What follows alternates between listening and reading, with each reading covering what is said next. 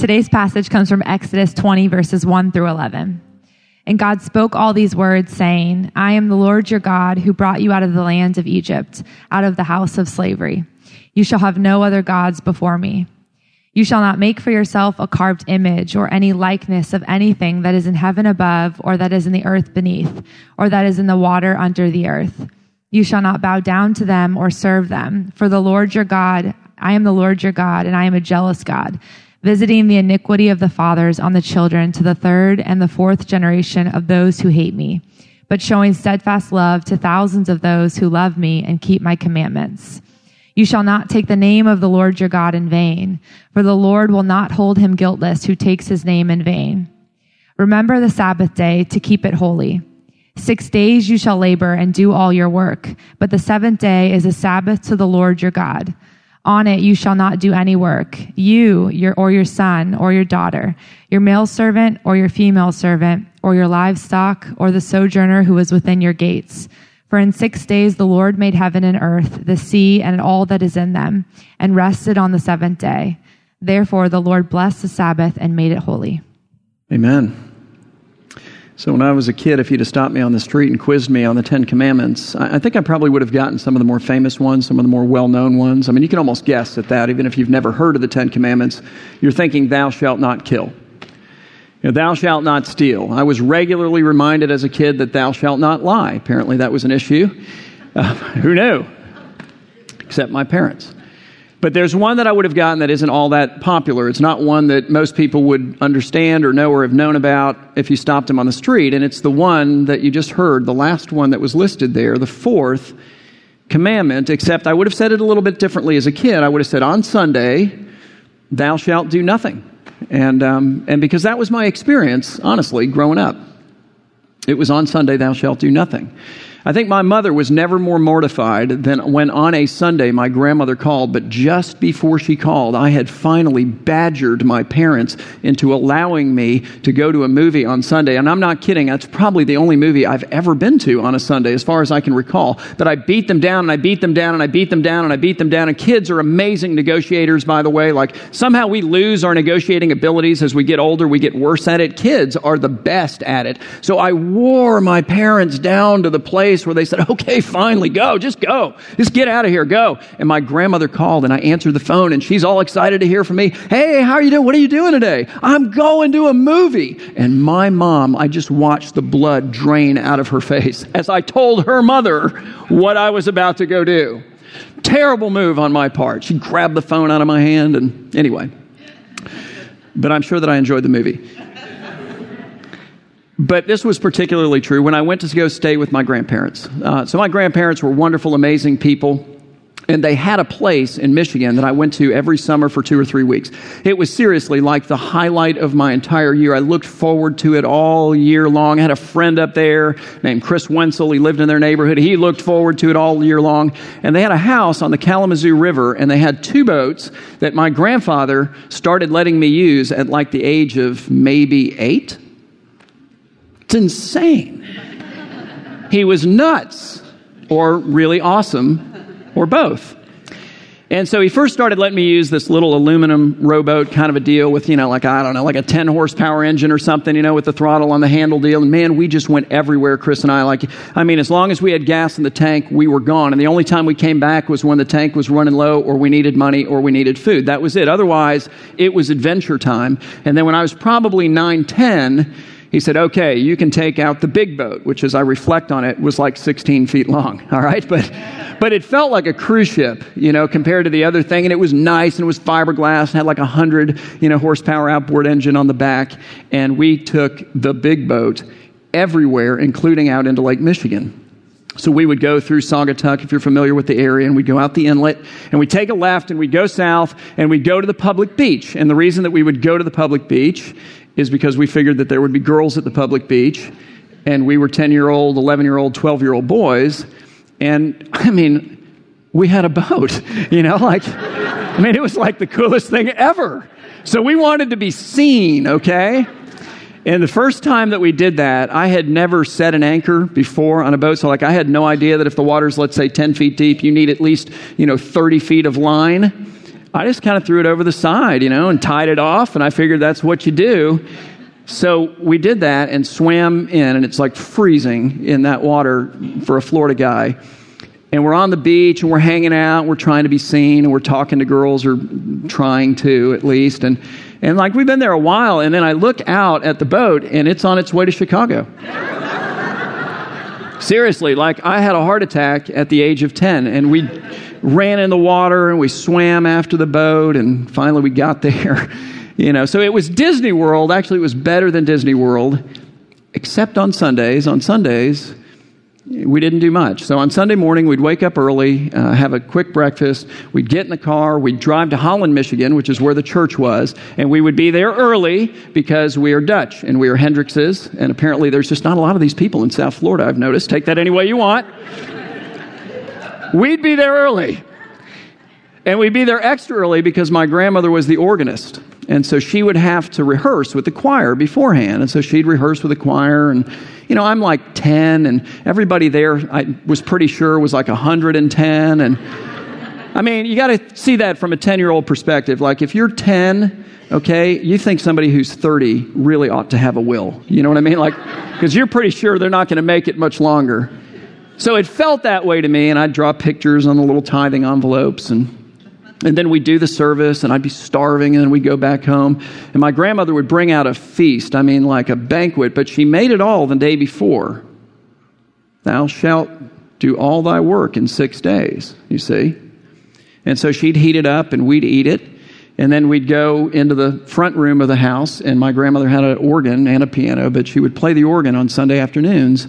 And she would just play and play. And that was actually my favorite part of the day. I would sit on the bench next to her, and she'd just play and play, and it was beautiful.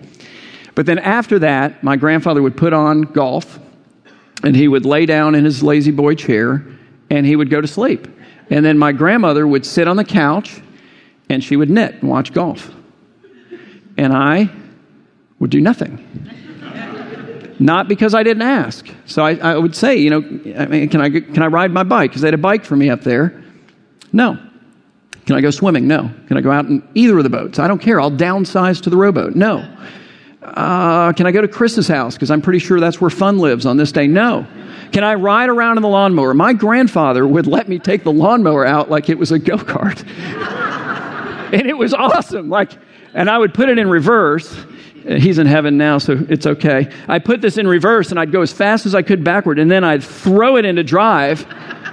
Because I'm 10 and I'm a boy and my brain doesn't finish developing till I'm 25. And I would literally, like the back tires would go, woo, in the street. And I discovered that if I did that down a decline, I could get the front tires off the ground, which is actually could kill you. So don't do that if it came all the way over. So I should have left that out. But can I do that? No. Can I go fishing right outside? You can watch me from here. I'll just sit on the side of the river, and I just want to wet the line. I won't even put on a worm or whatever. No, you can't do that. And so Sunday for me was a day in which thou shalt do nothing. And it was hard as a kid. And what I've discovered as I've grown up is that it's hard as an adult too. And the reason for that is because this commandment comes to me and it comes to you. God's coming to us and he's saying, hey, here's what I want you to do. And by the way, it's the fourth commandment. It's not the fourth suggestion. Something we ought to think about. Something we ought to keep in mind. He's saying, I want you to get all your work done in 6 days. And then on the next day, that seventh day, I want you to take all of your work, all of the stuff that you would ordinarily occupy yourself with, and I want you to set it aside entirely for 24 hours. And I want you to worship, and I want you to rest, and I want you to spend time consciously reflecting on who I am and on all that I've done for you and on who you are in me and on all that you have in me. And that is a very, very difficult thing, at least for me to do, and I don't think I'm alone on this. But I will tell you by experience that when in faith you do that, it is good for your soul, as well as your body, as well as your mind, as well as your emotions. God knows what he's doing, guys.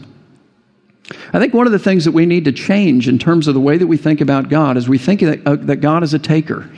God comes to take from me. God is threatening to me. God wants me to not do this and not. It's like He was invasive in our lives, and He is invasive in our lives. I will agree with that, but not to take from us. He comes to give. God is ever and always giving. He is a giver. He is infinite. He has no needs. He doesn't need a thing from us, but He's constantly giving things to us. He's designed us. He knows what's best for us, and He knows that we pretty routinely don't know what's best for us, or think that we do, but it doesn't always work out that way. And so He comes to us and says, all right, so here's what I'm going to do. I'm going to command you to do something that's going to be hard for you to do initially until you kind of get the hang of it, and then it's going to become your favorite day of the week. And I'm going to command you to do it because it's good for you. Did you ever do that with your kids? We do it all the time. And the kids don't always appreciate it initially, but they get it in the end. So let's read it again. Exodus 20, beginning in verse 8, it says, remember the Sabbath day to keep it holy. That is to say, to keep it separate, to realize that it is a different kind of day, fundamentally, and it's not our day. Keep that in mind. 6 days, not 5, you shall labor and do how much of your work? All your work. But the seventh day is a Sabbath to the Lord your God, and on it you shall not do any work, you or your son or your daughter or your male servant or your female servant or your livestock. Not even the animals are supposed to work. Everybody gets a break, even the sojourner who is within your gates. And here's why. For in 6 days the Lord made heaven and earth, the sea, and all that is in them. And then what? He rested on the seventh day, which begs the question of why. Why did God rest on the seventh day? Surely He was not exhausted. He's inexhaustible. He rested on the seventh day to set a pattern, an example that we are to mimic and that He commands us to mimic for our own good, of 1 day of rest in 7. Therefore the Lord blessed the Sabbath day and made it holy. All right, couple of quick questions. You say, well, the seventh day is Saturday, so why aren't we talking about Saturday? Why don't we have church on Saturday? Why aren't we meeting on Saturday? And honestly, I want to spend most of our time talking about something else that I think is more fundamental. But I do want to say that, you know what? Honest people disagree on this. Bible-believing people disagree on this. There are some really wonderful followers of Jesus who think Saturday is the day, and there are some really wonderful followers of Jesus who think Sunday is the day. The only thing in defense of Sunday that I'm planning at least to say is that the overwhelming majority of the Christian theologians, pretty much every significant theologian in the history of the Christian church, and the overwhelming majority of Christians have believed that Sunday is the day of the Christian Sabbath. And the reasoning for that primarily is because Sunday is the day that Jesus was raised from the dead. And you say, all right, but what about fishing? I mean, that's kind of a live question for us. What about skiing? What about boating? What about going out to eat? And I'm really honestly not planning to spend a lot of time on that either. I will tell you that I massively respect the way that my grandparents and the conviction with which and the consistency with which they observed the Christian Sabbath. I do believe that you can rest and mow your yard, unless that's what you do the other 6 days of the week occupationally. I think you can rest and fish. I think you can rest and do active things. I really do. But I do think there's a question we ought to consider as we do those things. Because the day is the Lord's. And it is the day of worship, not just the church service. In other words, it's supposed to be a day on which we're reflecting and remembering God's goodness to us and who He is and all of these different things. And I think as you come to these different activities, you ought to be asking yourself, can I praise God for this? Can I rest in a way that allows me to reflect on Him and engage in this particular activity as I do it? The next question is, but then where does that whole worship piece come in? Because it wasn't in the commandment that we read, was it? We got the rest part. 6 days you shall labor and do all your work. The seventh is a Sabbath. Got it. So where's the worship part come in? And it comes in Deuteronomy 5. So Moses restates the law, and he restates this commandment verbatim, and then he adds something to it when he says this. He says, you shall remember that you were a slave in the land of Egypt, and that the Lord your God brought you out from there with a mighty hand and an outstretched arm. Therefore, the Lord your God commanded you to keep the Sabbath. So that's what they remembered on Saturday, their Sabbath. They remembered their deliverance from Egypt, which is one of the things that we've been studying now for months. The question is, what do we remember? we remember a far greater deliverance through a far greater Moses who is Jesus, the true Passover lamb, the one who has shed his infinitely valuable and infinitely righteous blood, that those who claim that blood as the payment for all of their sin are covered over and in the end passed over in judgment by the Lord God. Guys, that's what we remember. That's what we reflect upon. That's what we meditate upon. And so then the Christian Sabbath is a day upon which we take all of the things that we would otherwise ordinarily, occupationally occupy ourselves with and set them aside for 24 hours, deep breath. Okay, all right. And what do? We rest and we worship and we reflect upon the goodness of the Lord to us in Jesus. And since I already know what you're thinking, I'm just going to say it, okay? You're thinking, wow, that sounds great, and I can't do that. And here's why: because I'm too busy. It's the bottom line. I'm too busy with work. My kids are too busy with sports, which is a pretty related issue, massively unpopular for me to say. But it's true, and I think that ought to be given some thought, sports. I do. Not too invasive for you? Listen, nobody intends to do this, but I want you to think about the unintended message when we come to our kids and say, hey, we're going to check out of worship for the next 3 months or however long it's going to be so that you can play in sports. What you're saying is, without meaning to say it, nobody sets out to send this message, but what you're saying is that worship is more or less optional, and in sports seasons it's less important than that. Isn't it? And that's a tough one. You know, I played sports, and it might be hard for you to believe now, but I did. My kids played sports. I got it. I had to have those conversations where it's like, okay, we're in this baseball league and now we're playing on Sunday mornings. And we're like, we can't do Sunday mornings. And I mean, that's really limiting. We live in a world and in a city where sports-wise, we don't respect this day. And I get that. I understand that. We can't expect everybody to go along with our particular rhythm of life. I understand. But it's something that we need to work out with our families. And we need to remember that as wonderful as it might be to raise up the next Alex Rodriguez or Serena Williams or whatever it may be, truly rare, extraordinary athletic people, it's not our goal as parents. Our goal is to raise up the next truly great and extraordinary follower of Christ. So I put that out there, no guilt intended, but something to think about. And yet you say, well, it's not even the sports for me, man. I am just too busy. So here's what I want to do. I want to ask you, what drives your busyness? And I'm going to give you a suggested answer. It might not be the right answer, or at least the whole answer. I think it's one that we all struggle with to some degree. And I think the answer is that it is my quest, it is your quest for importance and significance. It's an identity issue. And so then sometimes it's by means of busyness alone that we try to produce our own importance and create our own significance. Sometimes it's something else by which we're trying to produce our own importance and create our own significance, but that something else, that pursuit, makes us crazy busy. And in either case, we end up in the same place, which is what? Exhausted and far from the Lord.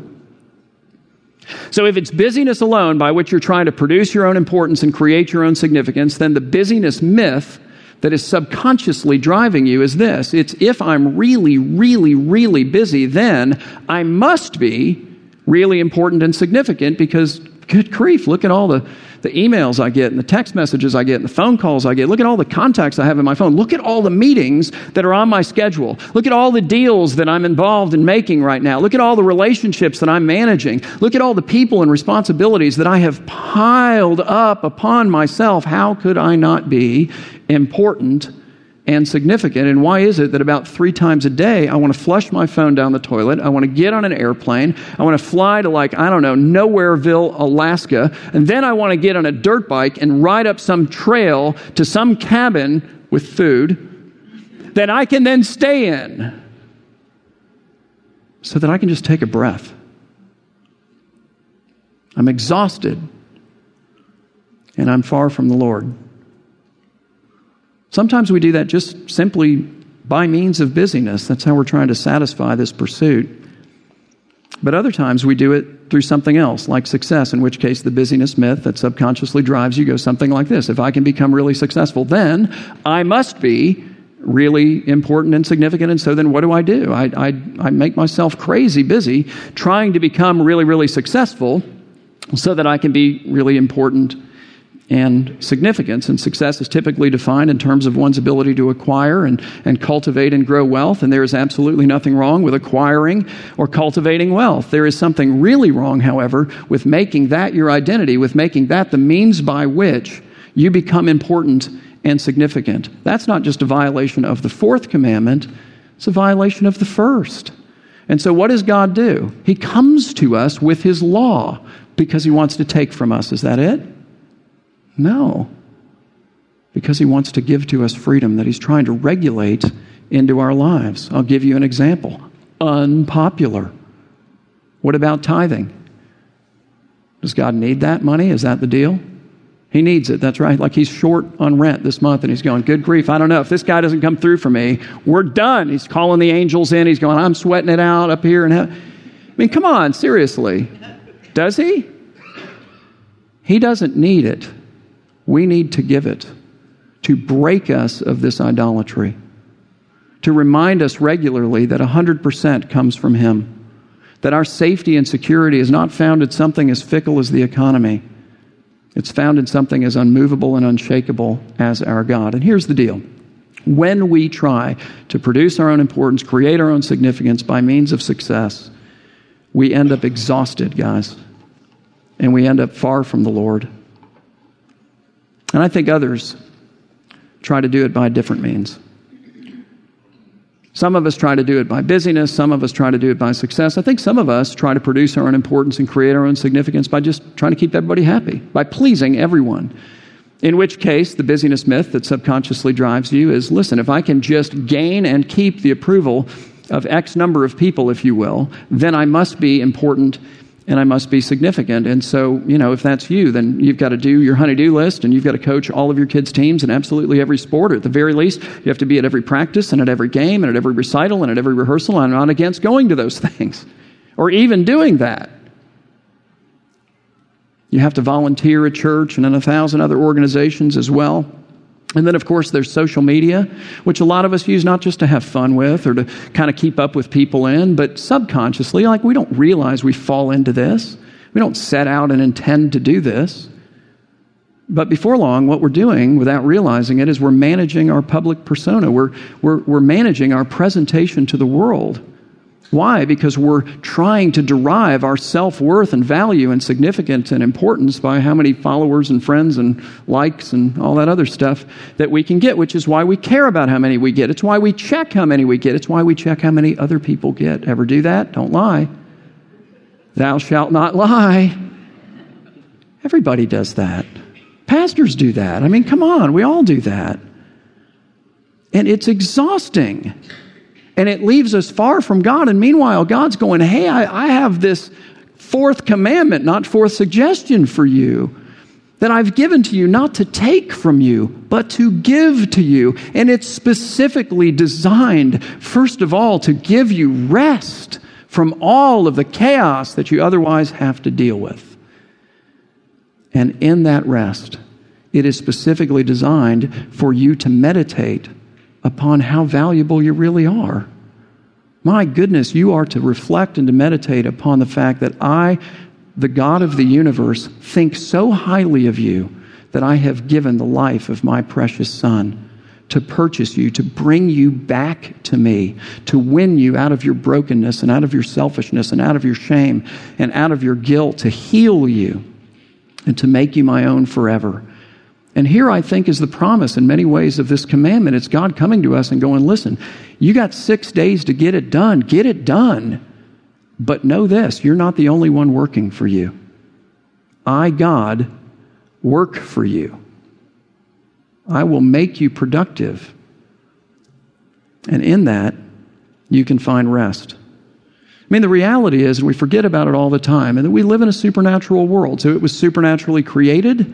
It is supernaturally sustained, and not by me and not by you, but by God himself. And so what that means is that there is a God factor to my life and to your life that we need to remember, wake up to the reality of, and practically consider, and that frankly ought to allow us to come home at night and have dinner with our families more often than not. To do what a friend of mine and his family do. They've got like a basket. It's a phone basket. And so when they have dinner together, they put their phone on vibrate. They put it all in the basket. They put the basket somewhere where you can't hear the right? Where it doesn't vibrate and fall off the table because it's buzzing so much. You can do that. Maybe you can just leave it there. Just for a little while. You can help clean up after dinner. And then if you're feeling really crazy and full of faith, then maybe you can go play ball with your kids in the street or whatever. Read a book. You can do these things. You can take your son or daughter to dinner with mom or dad once a month. That reality of the God factor in our life should allow us to spend time with God in personal worship and prayer every day. And yes, Sunday after Sunday after Sunday after Sunday, to give God his day and to spend it the way that he calls us to spend it. Because here's what rest is. Rest is an opportunity for each one of us to trust in God's work on our behalf more than in our work on our behalf. And when you take the step of faith necessary to do that, what you begin to discover is that God makes you more productive in 6 days than you are presently in 7. It's remarkable.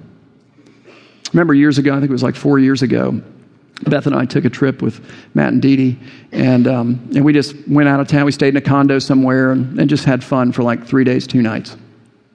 So before we left, we talked about the fact, Matt and I did, that we're going to take our phones and turn them off in the car on the way. And then we weren't going to turn them back on again until we basically pulled back into town. And that was nuts, right? I mean, that's just, who does that? We just said to everybody, the kids and, Ken here at the office, look, if you need us, if there's an emergency, call Beth or Dee Dee, but otherwise, we are totally out. And here's what happened in those 3 days. It was amazing. So each morning that we woke up, for starters, the sun came up. It's incredible. Like, it didn't need us at all. Neither did anyone else. You're only indispensable until you blow up or die, and then the sun comes up, doesn't it? Somehow everything keeps going. It's remarkable.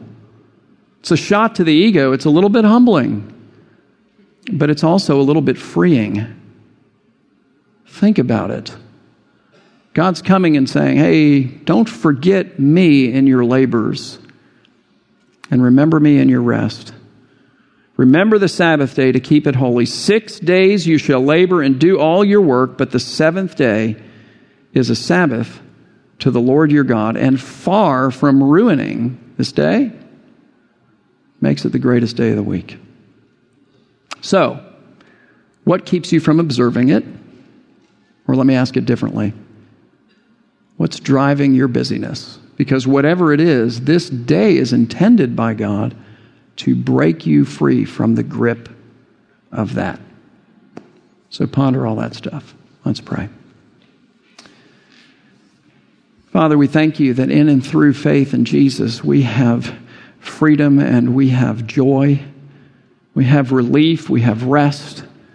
We find in our God one who works on our behalf, who multiplies time just like the Lord multiplied bread. Lord, we thank you that we don't walk through this life alone, but instead, through faith in Christ, your Spirit lives within us. And Lord, we walk through it together with you and with each other.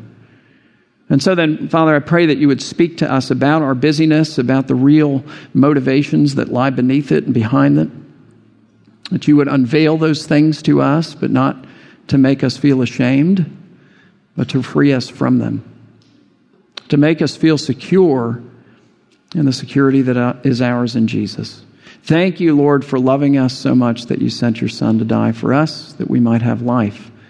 For in that is significance and importance indeed. Thank you in Jesus' name. Amen.